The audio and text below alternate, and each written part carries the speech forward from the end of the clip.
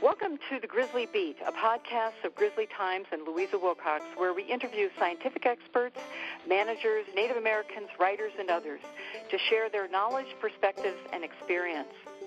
This comes at a time of enormous interest in the grizzly bear's future as the government proposes to remove federal protections, and citizens are asking important questions.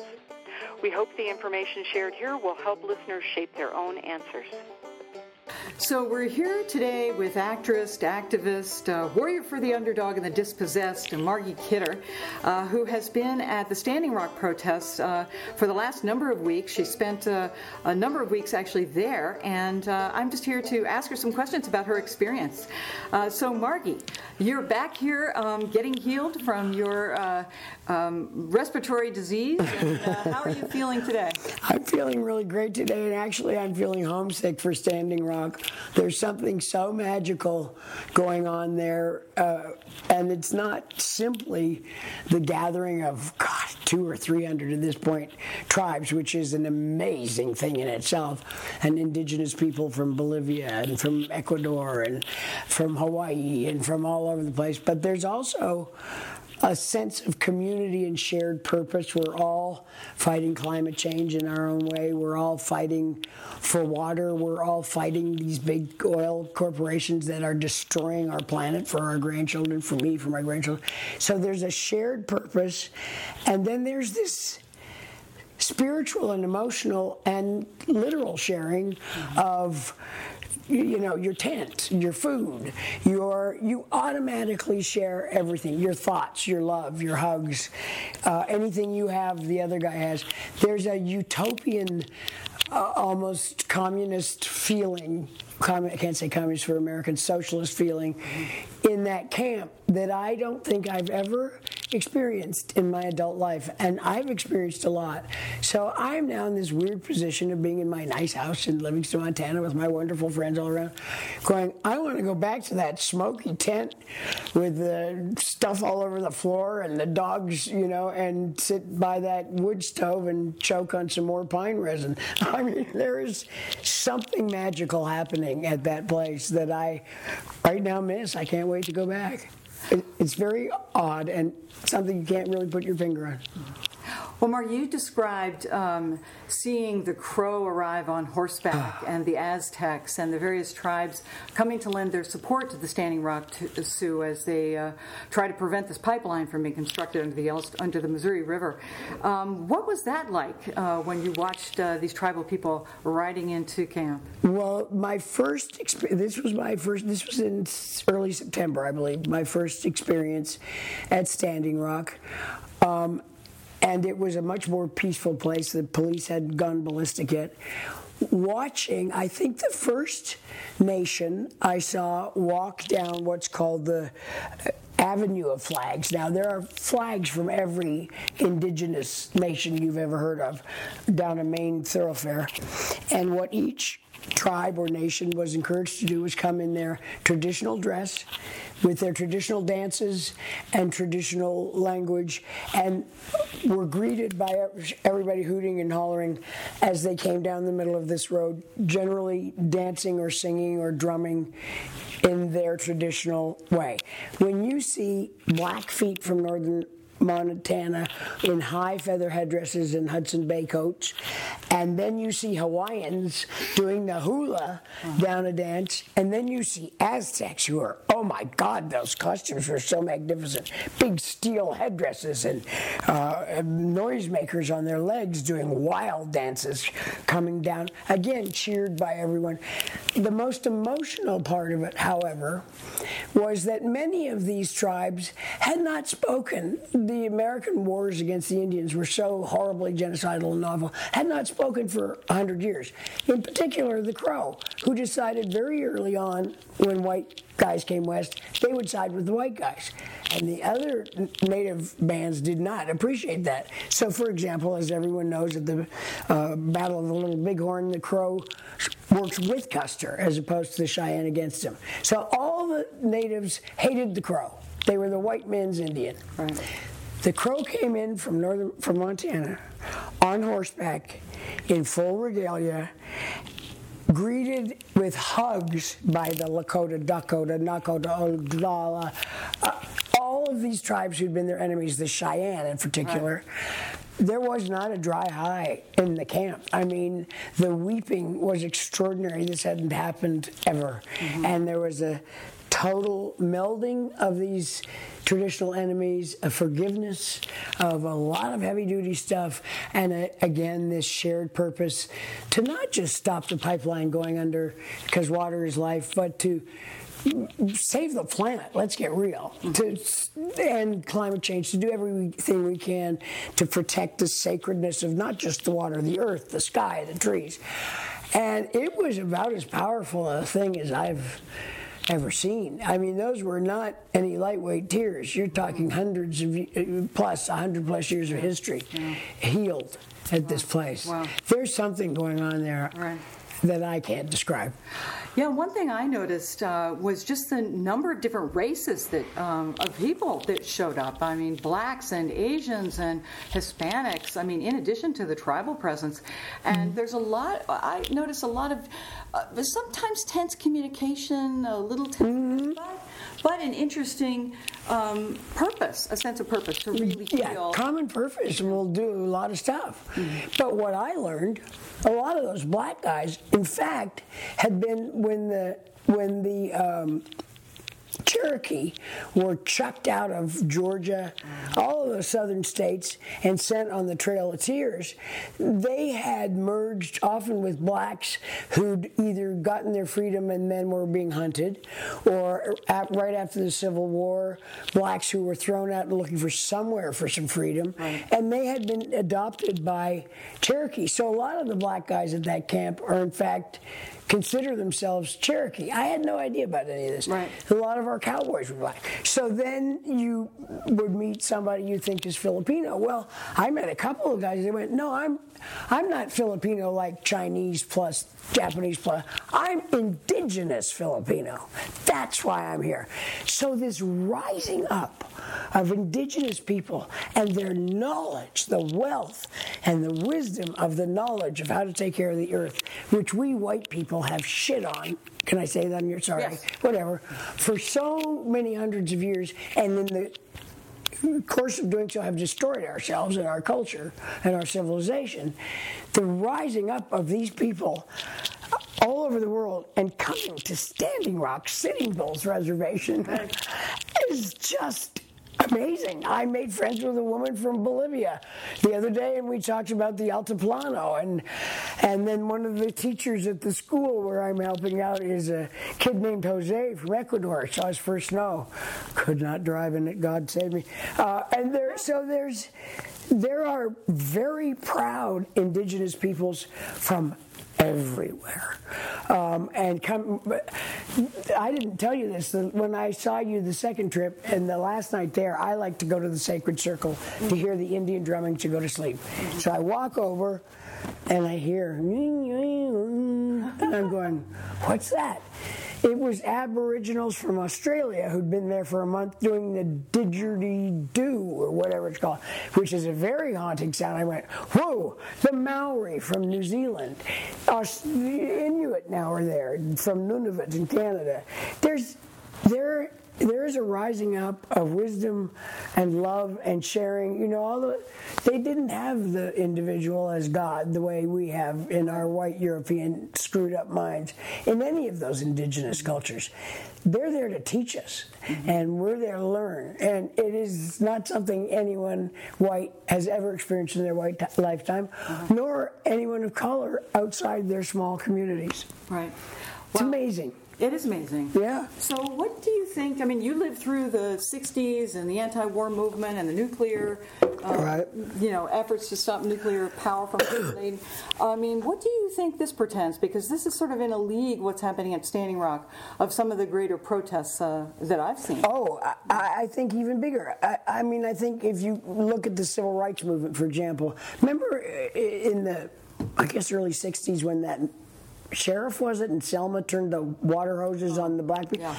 That was a turning point. White people had just gotten TV in America, went, ooh, we're bad, or some version thereof.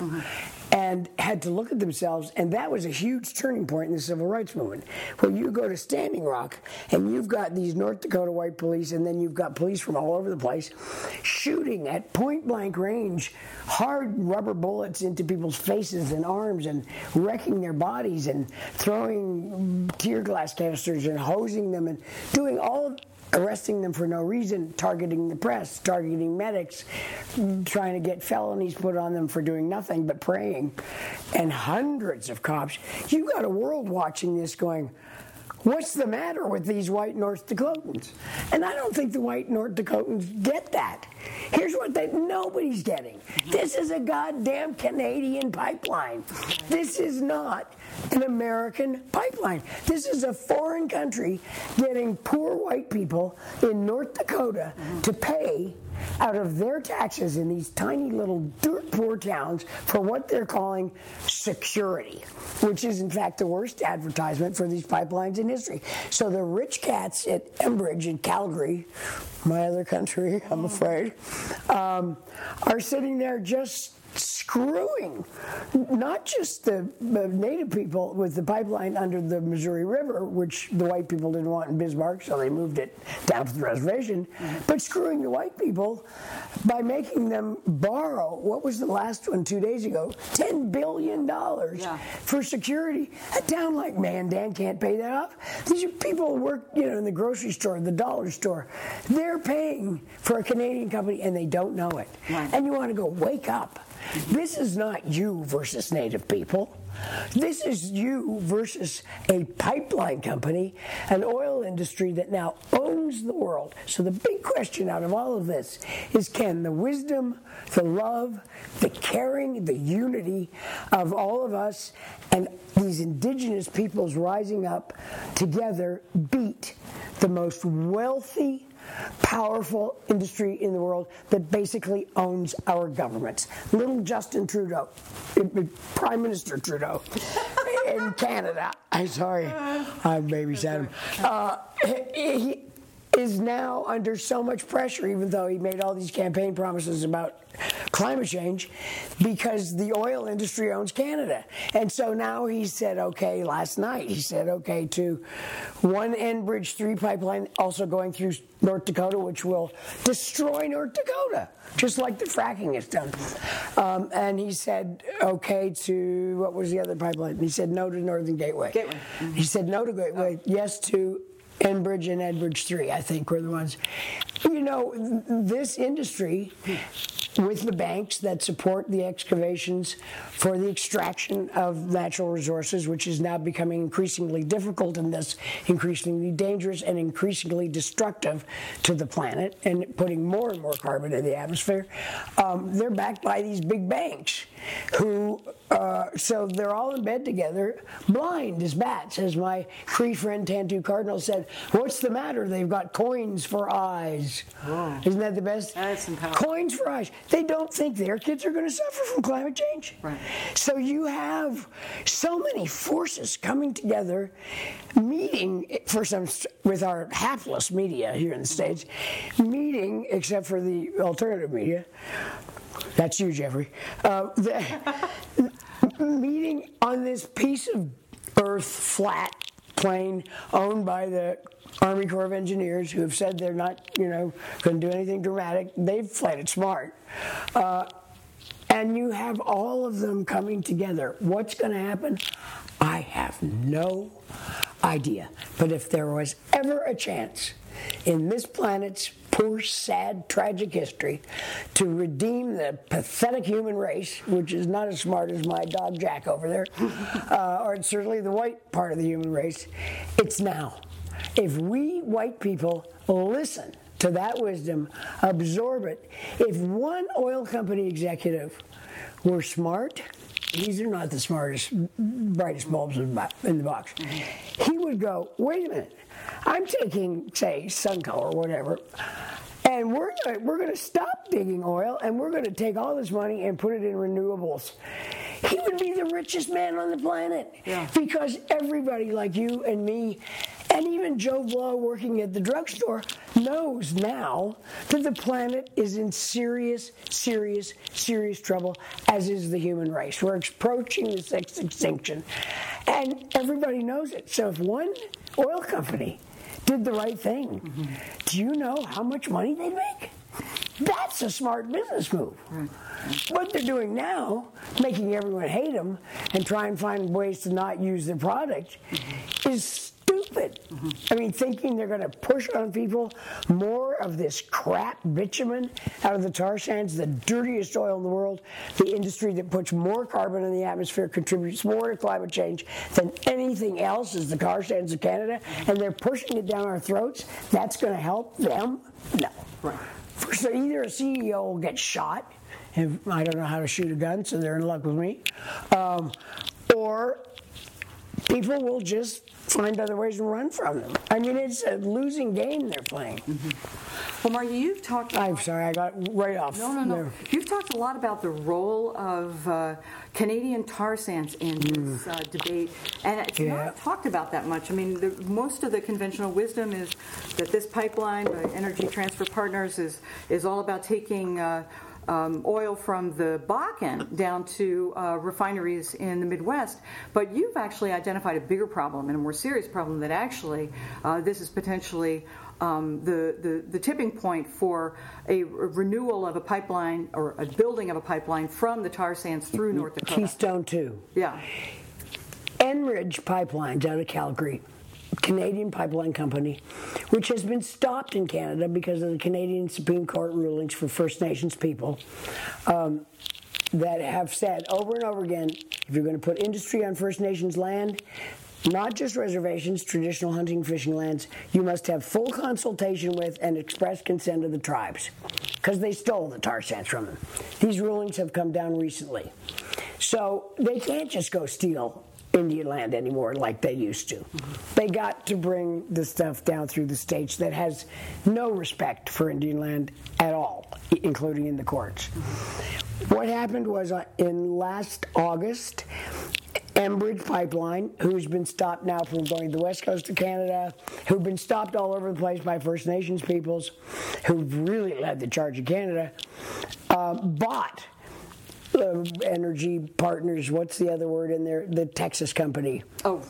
They're a limited... liability corporation. Yeah. They bought them. Now, think about this. At that point, the Canadian dollar was at about 68 cents to the American dollar. Enbridge had been stopped at every turn in Canada. Enbridge was not stinking rich, and the price of oil was in the toilet.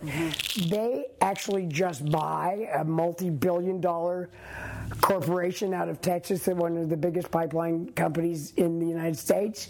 Hello? So you go, no, that doesn't work. That doesn't make sense. Now, they bought some of it in stock exchanges, but still, you're talking a big loss on the dollar.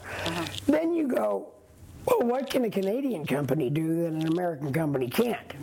Besides, get this tar sands. You can't refine it in Canada. You have to get it to Houston and one other refinery to refine this crap. If this pipeline goes down, if we manage to take it down, a Canadian company, under the terms of NAFTA, can sue the U.S. government for trillions of dollars in lost profits, and they will win, because these international trade courts are made up of CEOs of companies. And so there's been a lot of suing back and forth for water, for this, for that. They're terrible trade agreements. So what can they do? Oh, we're going to pretend we want a little tiny pipeline having some fracked light sweet crude from the Bakken go to some invisible destination. Not North Dakota. Right. Nobody in North Dakota is going to get a cent of this or any of it. We can buy this pipeline. It's inches from the Canadian border, and we're not going to use traditional size pipes that we use for light sweet crude, which is 16 inches in diameter. Light sweet crude's the consistency of maple syrup, but absolutely slippery, not sticky. You can put it through your fingernail. I mean, you can put it through anything. Bitumen, on the other hand, is like sand and tar. You have to highly pressurize it to get the heat up. I'm trying to learn the physics. In order to liquefy it even a little bit, to push this sandy crud through of necessity, 30 to 36 inch in diameter pipes. When I first went through North Dakota in September on my way to Standing Rock, the fields of all the farms that had been pushed into doing this by eminent domain, by a Canadian company that they didn't realize, these are huge pipes. These are not light sweet crude pipes. These are bitumen pipes.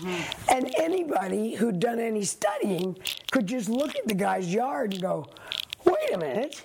Yeah. You don't put that pipe in for light sweet crude. You put a reinforced, but they're not really reinforced, which is why they spill every year, pipeline through. So you combine all these things, and you combine the track of this pipeline, and you go, wait, why would a Canadian company buy an American pipeline that just goes through North Dakota? It doesn't make any sense at all. Why would an American company with a very macho, strut-around CEO like Energy Partners in Texas, that Texan oaf, why would they let themselves be bought out by a going broke Canadian company, not going broke, but losing money Canadian company? Why would they do that? Oh, because if we lose the pipeline, we can sue under NAFTA and pretend we're a Canadian company and get money for. Talk about treason. It's a scam. It's a win-win situation for the oil companies. So it's either NAFTA they win, or they get. The point of pipelines from the tar sands in Canada is not just to get it out of there, it's so they can expand the tar sands. Because as anyone knows about extraction industries, maybe you have to grow up in mining camps like I did, one of the big issues is how do we get the gold or the copper or the iron ore out of here to market? That's the issue. Now, a pipeline company like, say, Dakota Access will say, well, we wanted a bigger pipe so we could have a higher volume of oil going through. Well, they have to frack that oil in the Bakken. That is, there's not huge amounts that require that size of a pipeline. So it's everybody's got blinders on.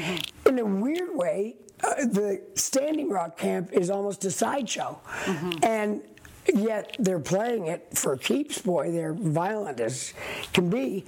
The Native peoples in the States have not had 30 years of lawsuits against their own governments that they win, like they have in Canada, because the American Supreme Court is politicized. In Canada, you can't politicize the Supreme Court. They pick their own guys. They're not having any politicians in there.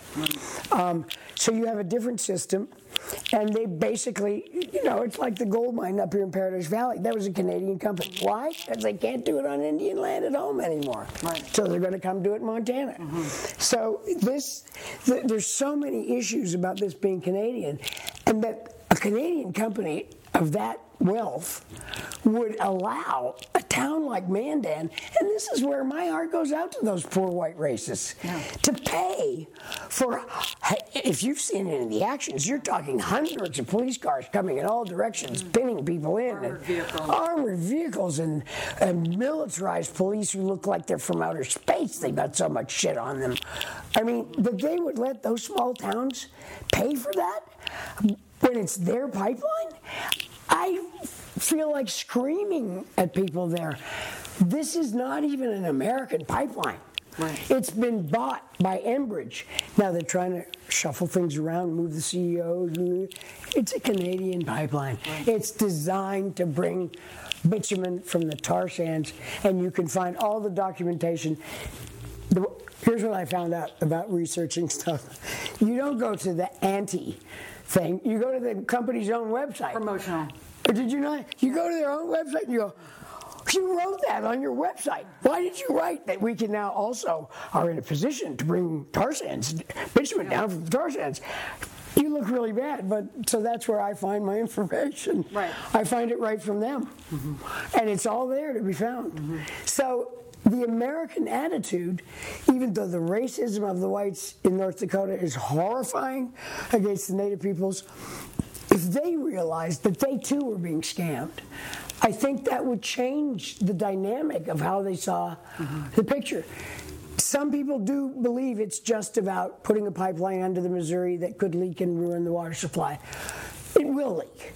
The first Enbridge pipeline across the United States dumped 1 million barrels into the Kalamazoo River and destroyed that forever, and finally admitted they didn't know how to clean it up. That pipeline leaked 13 times in 12 months because you put bitumen, which is like sand and corrosive, along, and they're using cheap Indian steel, the side of a pipe, and you're pushing it at high pressure. You're saying, here, we're going to have a leak. So it will leak. It might not leak above Bismarck, where the white people don't want it. It will certainly leak, and it will certainly destroy the economy, ultimately, of North Dakota, just as the fracking in eastern North Dakota will ultimately destroy that. Once it's had its boom and it's over, it's wasteland. The water's all destroyed from fracking. So what they're doing in Canada with tar sands bitumen is they're open pit mining it. That's why those pictures go on forever of ugliness you can't believe. What they're doing with oil in the Bakken, they're not drilling for it, they're fracking for it. It's shale. They push much needed water down in a water crisis, and they frack it out. You can't get as much out as you can with a drill or as fast. You do not need a 36-inch pipe. So you put all those pieces of information together, which I'm not doing well when I'm talking, but when I write it down, A, B, C, D, E, F, G, you can come to no other conclusion but that this is a Canadian, let's get bitumen out of the tar sands to the refinery in Houston so we can ship it to China. That's the whole deal. Look at the course of this pipeline. And they have another one, Enbridge, that was okayed yesterday by Justin Trudeau, Enbridge 3, to bring bitumen down, and they just say it outright. It's a little farther east that will go through the middle of North Dakota. Who bought North Dakota? And how? The governor sold it? I don't know. The state that the pipelines run through. That's what North Dakota's become. Yes, but I mean, how terrible, what a terrible thing to do to your population. I know. I mean, I don't know who made those deals. I'll guarantee you the government of Canada knows about them. I doubt Mr. Trump knows. He's not quite as bright, but Hillary Clinton knew. Somebody, I mean, people in high places know these deals are made, and that we're not the same country. Americans tend to think of Canada as one big North Dakota, but it's not. It's a separate country. So when they go, we're going to have energy independence, you go, Canadian oil is not American oil, and you don't get energy independence. Anyway, we have it already. So, anyway, sorry, I'll shut up now. I feel passionate about it. I feel like so many people are being conned by this. Nobody has made a peep about it. I've told the Young Turks, I told CNN, I've talked to as many people as I can, and nobody will write about it. I guess I have to. I mean, the scale, I mean... The scale of what's being impacted, it's not just North Dakota or even the Missouri River, it's our whole Western way of life and... The whole global way of life. The tar sands of Canada emit more carbon into the atmosphere than any other industrial project on the planet. And they expand that's even more. We're already so far behind ameliorating these symptoms of climate change. Now, you're 20 years later than the event happens. It's sinful. And Americans don't know. They're all going, oh, DAPL, Dakota Access Pipeline, like someone in North Dakota owns it? Are you kidding? No. I mean, which brings it's Sunoco, and they also own part of it, and which is also a Canadian company and an American company, who own a big part of the tar sands. They are tar sands, and it's that Texan. He's so offensive that I have a hard time with his energy partners, but Enbridge is calling the shots. So, Margie, you get really worked up about... I'm sorry, I do. ...about the Canadian role in all of this, and you are from Canada. So maybe you could talk a little bit about what it was like growing up around mining camps with lots of First Nations people around, and how that is connected to your current experience at Standing Rock. Boy, that's an interesting question. That answer requires a lot of emotional honesty. When I was a kid, I'm 68 now, born in 48. I don't know how many people on the planet were aware that climate change was coming, that it was wrong to blow up the earth, which my dad did for a living. He was a mining engineer, explosives expert. So we would go. I was born in a town called Yellowknife, just south of the Arctic Circle. When I was born, there was one toilet in town. Said this is the only toilet for 1,000 miles. Edmonton was 1,000 miles south. Flush with care. I was delivered by an Inuit woman, Eskimo, off in a Red Cross shack off a mine shaft. That was all that was there. There were a lot of tents. We ended up, my mom finally got a caboose to have as a sort of house. And then my childhood was spent in mining towns that were not yet mining towns. They just discovered one was iron ore, copper. They just discovered stuff, and Dad's job was to go in and figure out how to get it out, how to best blow it up and get it out. So generally, particularly, for example, in a place called Labrador City, inland Labrador, way up in the north, there were, we called them Indian kids, living in a couple of places I remember, traditional villages. And that was who you played with. Mm-hmm. I mean, that's who was there. We would do things that now I'm just horrified by. We'd go to Indian burial mounds and dig up the bones with the Indian kids. I just go, oh my God. But we didn't know any different. So I got to grow up. I was really blessed in the wilderness. Literally, our backyard were the boreal forests. Mm. So now when I think of the destruction of the boreal forest, I could break down and sob at the drop of a hat. We had northern lights at night in the winter and snow for infinity, and nature went on for infinity. You just looked north. Mm-hmm. And I think now of climate change, and that no longer exists, that reality. You can't just look north and know that after there's no civilization anymore. You go right to the North Pole, and it's just the beauty of wilderness. Mm-hmm. That is not there anymore breaks my heart on such a primal level, I can't tell you. And my Indian friends I grew up with, I didn't stay in touch with them, although as a young woman I could never resist a handsome young brave, I'll tell you. And I had often thought, how come the Kidders have been in North America since 1648 and the Wilsons maybe 400 years, and nobody slept with an Indian, so I did my best to make up that. But one woman can only do so much. But so my affinity for, and I don't know what name is politically correct right now, Aboriginal peoples, Indigenous peoples, I think we're going to all end up settling on Indigenous peoples, First Nations, Native. There is a mindset that is very comfortable and loving to me and very familiar. Mm-hmm. So when I first came to the States and realized most white people had never met an Indian, I thought, this is weird. Yeah. This is kind of strange. But it's the reality of here. So now I'm at Standing Rock, and just a few days ago, and I'm in my tent. And we lived way in the north, so our blizzards were real blizzards. Uh-huh. And I'm having an American version of a blizzard, which is a little milder. But it's a whiteout, and there's blowing, and I'm in the tent with a stove and realizing this is what Mommy was given when she was first married and pregnant as her first house in the Northwest Territories with all the miners and tents. And I went, I haven't felt this much at home and myself since I was 14 years old, and my mother convinced my father to leave the North and take us to civilization in Vancouver. And I wept. I just sat in my tent and by myself. Alex was asleep, but I just lay there with tears coming down my eyes going, this is where I belong. I'm home. I finally, at 68, I'm home again. I don't know if that makes any sense or it's stupid, but it was so, and I wrote that Facebook thing saying Johnny, I think only Johnny Tantu Cardinal is a Canadian Cree actress who was born in Fort McMurray.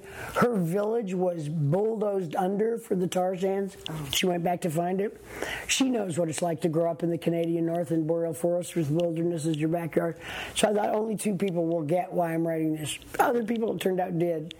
But it was a goosebump moment, and it was, God, at 68, I got to finally come home on this funny patch of Army Corps of Engineer land with all these tents and a lot of Aboriginal people who've never seen snow before and driving their cars into snowbanks. Right. That me and this other Canadian Cree girl were hauling out with chains. Yeah.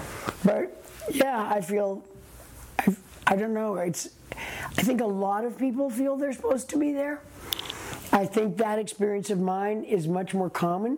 Mm-hmm. I just happen to have had a childhood that doesn't exist anymore and was unusual in that regard. Mm-hmm. When you're born just out of the Arctic Circle, it's kind of weird. I think my brother was the first white kid and I was the third in the Northwest Territories. Oh. Well, there's nothing, yeah. You know. Oh. So it just feels right. It just feels so right to me. I have to be there. Right. And it's a beautiful community. In spite of the paranoia of the young warriors and the rifts between them and the elders and how far do we go and all the normal stuff you have of people, and then the hippy-dippy healers compared to a doctor, or, you know, people arriving just to take pictures and you're going, go to work. This is about sharing and taking care of each other, guys. In spite of those little rub the wrong ways, there is something magnificent happening in that camp that I have never seen, I don't think. Have you ever seen it in your lifetime? Yeah. You try and think back and you go, well, I've sort of thought about this, but wow. Yeah. Never went camping with 7,000 people before and had to share all our food and our heat and our bedding and our clothes and our everything and our hearts. Mm-hmm. Mostly our hearts. Mm-hmm. That's the best part. What is next for you? I mean, are you... No, I mean, I'm old. You know, one of the things that's interesting also is that Aboriginal people and Indigenous people look up to their elders, and we don't here in the United States. And you get to be 68 and your body starts to go, which is a big shock. As somebody put on my Facebook page, inside every old person is a young person going, what the fuck happened? And I find I used to be really strong. I can't go out in the snow and lift a car, you know, all the stuff you think you could do. So I lay in my bed upstairs after my first or second trip and I went, how can you help? This is a monumental global moment in history that will not come again. It might work, it might not. You got to contribute. Well, you're an old lady, you're not very good physically. I have no domestic gifts whatsoever. In fact, I have basically no life skills except I read. I read a lot. I've read more than anyone I know. So I went, hey, they need a library there. So, and it's got to be a Native American library. So I found some Native American writers who are heavyweights and fabulous, amazing writers who I've idolized for years, and helped facilitate a group of people who are starting a Native American library by Native American authors and about Native American history on Standing Rock at the school, and our yurt is going up this coming week, and I'm so excited, I can't tell you. And people have sent books from all over the country, and I'm pleading for more books. More books, great books. Vine Deloria, James Welch, give me them all. Children's books. So it's for adults and for the school. And it gives me a lot of joy. And then I go over and help out at the school, and I love all those little munchkins, because my grandkids grew up. So there's a stage of life where your contribution to something changes dramatically because of physical limitations. Right. I can't remember what your original question was. That was my question. What's next? What's next? What's next is, I don't know. I mean, I could be dead in 5 years. Yeah. You know, we're of the generation where you suddenly go, oh, us baby boomers are going to die too? We weren't supposed to do that. You know, I've had a year, as have you, of losing a lot of friends and a lot of associates, a lot of people I loved and worked with, just dropping like flies. Two of Pierre Trudeau's pallbearers died within a week, Castro and Leonard Cohen. His pallbearers were Jimmy Carter, Fidel Castro, Leonard Cohen, and then his two sons and somebody else. I mean, they're just dropping. Fidel Castro's death, that's a blow to someone my age. There's like, whoa, wow, that hurts. Leonard Cohen, that hurts. All these people. So you don't make long-term plans at 68. You go, where can I be useful? And the greatest gift in my life that I've been given this year is that somebody needed me. I could contribute something. I had a use. I can give something at that camp that is useful. Boy, most 68-year-olds don't get that gift. That's about as good as it gets. Yeah. And there's a number of students, I mean, just young kids. It's a family affair at Standing Rock, so there is really an opportunity for Dennis Banks' granddaughter's there. She's such a rascal. My little Shelby, I adore her. All that cool school kids got headlights, of course, so we got headlights. But this is the next generation coming up. I feel passionate that they learn their history. I feel as passionate as a Native American does. And the Native Americans working with me, and I have to follow their lead, this is not a white library, recognize that as well. Right. There's nothing like reading to take your life steps farther and farther. So if we can get these kids reading and teaching them about their history and giving them the power back that they should have as indigenous peoples who are a lot smarter than... What happened to white Europeans? Have you ever figured out what happened? We got so collectively dumb. I did read an article in Scientific American 2 months ago that was somebody after Cro-Magnon man, another man that we'd ignored, that only the white Europeans slept with. I don't know. Maybe that's why we've got these evil genes. But something went wrong with us. Wow. There's no question. So it's time these Native kids grabbed the mantle, took their education to heart, and took their wisdom and said, okay, back off now. We're going to take over again because you made a big mess. Yeah, I wonder what kind of leaders will emerge from those schools, and that you will look back on, or maybe your daughter will, that says they got their my start granddaughter. Standing Rock. Yeah.